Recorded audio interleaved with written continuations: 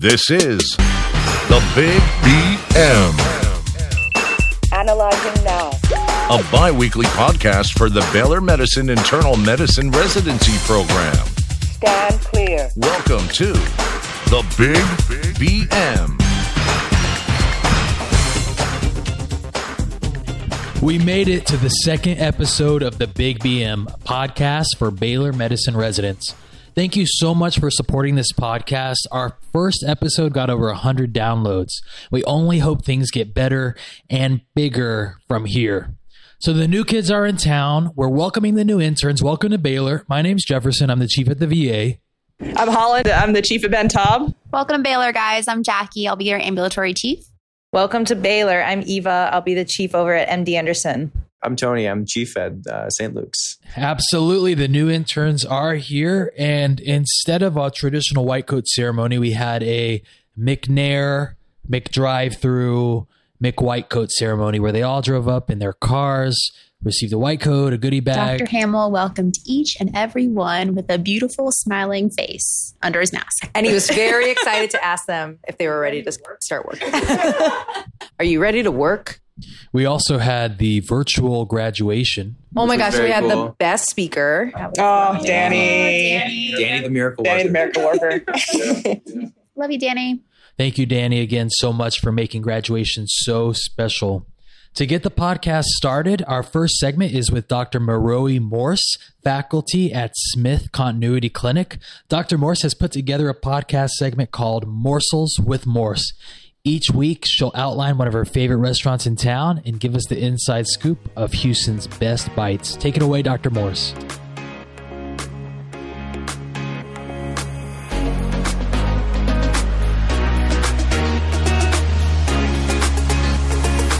You're listening to Morsels with Morse.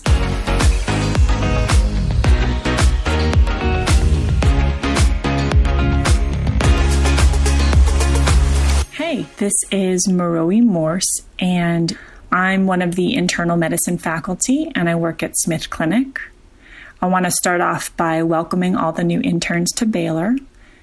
For those who are new to Houston, the city just claimed the number 7 spot on the national ranking of the most diverse cities from U.S. News and World Report.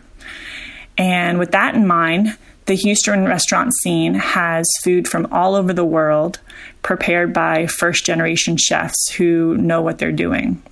So today I'm going to share with you a sampling of some of my favorite eateries in the Houston area.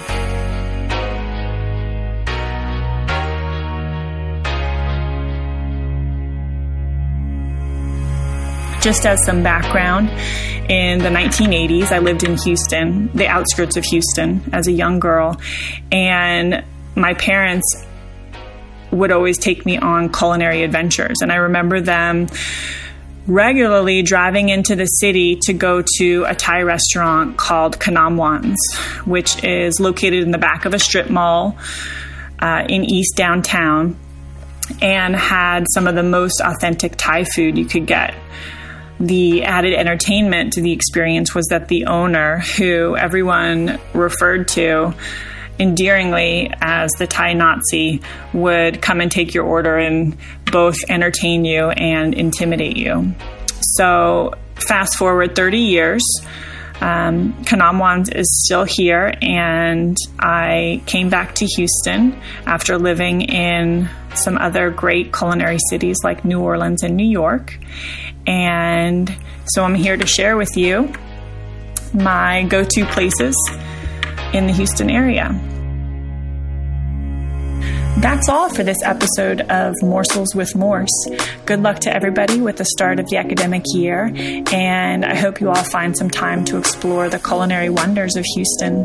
If you ever have a recommendation for a restaurant, don't hesitate to share it with me.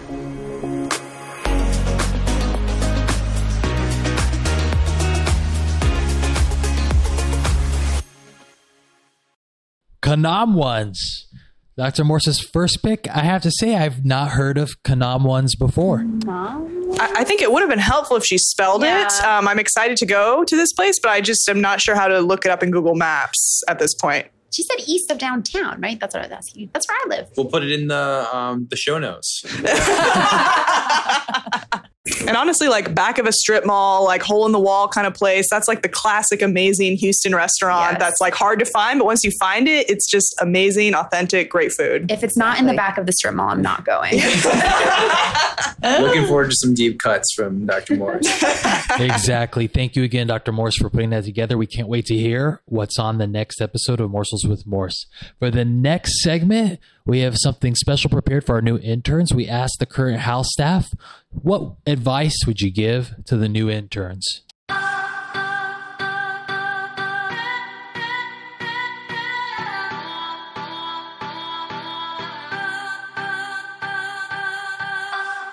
Hi, I'm Ashley. I would say to just, it can be scary, it can be daunting, but to just enjoy every day of it, just because I'm already feeling like there are so many experiences that, like, I feel like intern year just ends up going by much faster than you realize. I think day to day it's very slow, but now being a second year, it's just sped by, and I'm already starting to miss just being an intern.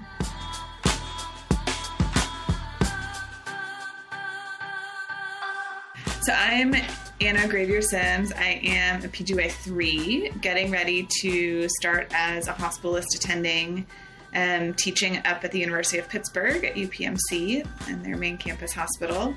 I think that there's sort of two things that I would say that have to sort of be in balance, and they sound contradictory. But first is, you know more than you think you know, especially if you think that someone is sick or that you're worried about someone, you're probably right. And I guess sort of the thing that sounds a little bit opposite is like always ask for help. Like, you know more than you think you know, but you also don't know so much. And that sort of unknown is so big. That's such a big piece of what you're here in residency to learn. Like, ask for help early. That's why your upper levels are there. They're some of the nicest people in the world. Your fellows, your attendings. There's no such thing as a stupid question. So if you have a question, ask. But also, if you have an idea, bring it up, because you're probably right.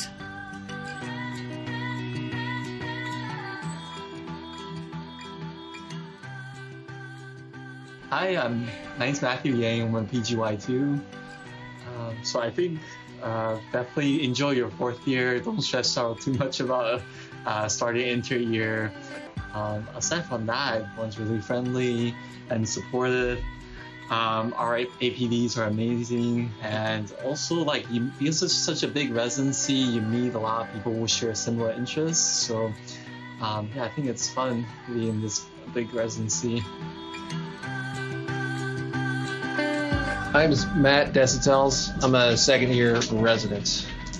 So for incoming interns, I would advise them that there's a lot of wards throughout the year. It will take up most of your time during your intern year, and it can be a lot of hours. So I would just advise them to really try to prioritize eating well and trying to get enough exercise and to sleep a good amount, and try to really structure your day to where that actually happens, because it's going to make your day-to-day life a lot easier as compared to when those things start to get off balance. So that'd probably be my best advice.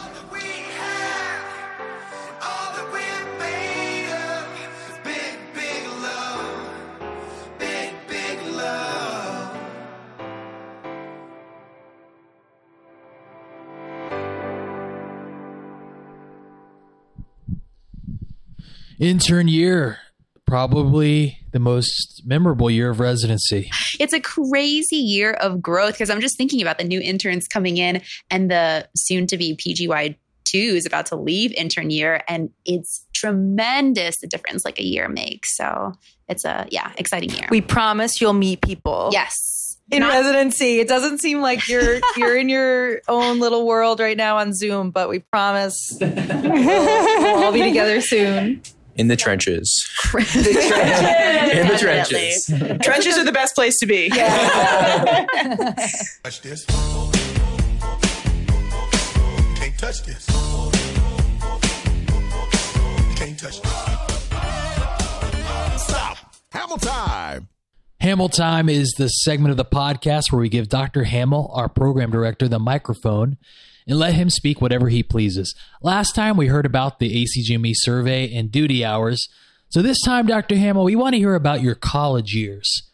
What was your favorite college course and why was it Radical Thought? It was Radical Thought. And I was a freshman. And so my freshman year, I'll date myself here. My freshman year of college was, I started school in September of 1970. And that's previous spring was when the Cambodian bombings for the Vietnam War had occurred. And so all the colleges, like COVID, all the colleges had closed down that spring semester because of all the radical uprisings and things. And so I thought I was in the honors college, so I didn't have to take all that crap, all the required English courses and stuff. So I took Radical Thought. And Henry Silverman, I still remember his name, was the instructor. But it was a good course just because we talked about all this stuff that happened. You know, when I was an ID fellow, my laboratory, it was in the old University of Wisconsin hospital. And right across the window from my lab was this archway that was in the University of Wisconsin Math Research Center. And during the Vietnam War, that building was where they did math research for the Army. And the SDS one night loaded up a U-Haul trailer with fertilizer and set it underneath that archway. And they didn't think anybody was there. It was like a Sunday night. And they blew it up. The three people that did it ran off to Canada. Two of them later came back and were arrested. One guy I don't think they ever caught, but those were the types of things that went on. So 1970, my freshman year, was a year of a lot of unrest and things. But, you know, I don't know if you guys, Atlantic Monthly, this whole issue this month is either about COVID or the government. And there's a really nice essay in there where the guy just lays into Donald Trump and his son-in-law, you know. But people need to get more violent about it. And then there was an editorial in either American Journal of Medicine, I guess, this week about, gun violence in America, the physician's response. And he argues that we should be more active about gun control. So that's Radical Thought. And Radical Thought was just, this country's going to hell and we need to do something. So I enjoyed the Radical Thought class. And we held our class outside a lot, too. That was the other nice thing about it. My other favorite course, though, was aesthetics. I liked aesthetics. So. What's aesthetics? Aesthetics is, the study of, like, beauty and, it was a philosophy course. Well, I think aesthetics... the guy talked a lot about observation. It sort of goes along with, why I was kind of disappointed that Dr. Mangione didn't get to come, because one of the things we wanted to do was go to the art museum so we could point out the art of observation things. And that's what this course talked about a lot, And the other course that I really liked was public policy and private enterprise. And it was about all the monopolies. And my dad bet me that I couldn't get an A in the course. He had gotten an A in the course. Well, I wasn't a econ major, right? But it was a 300-level class, and I didn't have any other economics, but I took it anyway. And it was a great class. And the guy who taught that actually was Dr. Adams was had been the acting president of Michigan State, but he was a great economist. He wore a bow tie. And we talked about the monopolies and things, but I got a B+. Hamill Time. Good luck, guys. If you need anything, I'm kind of hunkered down in my office here, so just feel free to just give me a call most days. I'm writing fellowship letters and stuff like that now. So.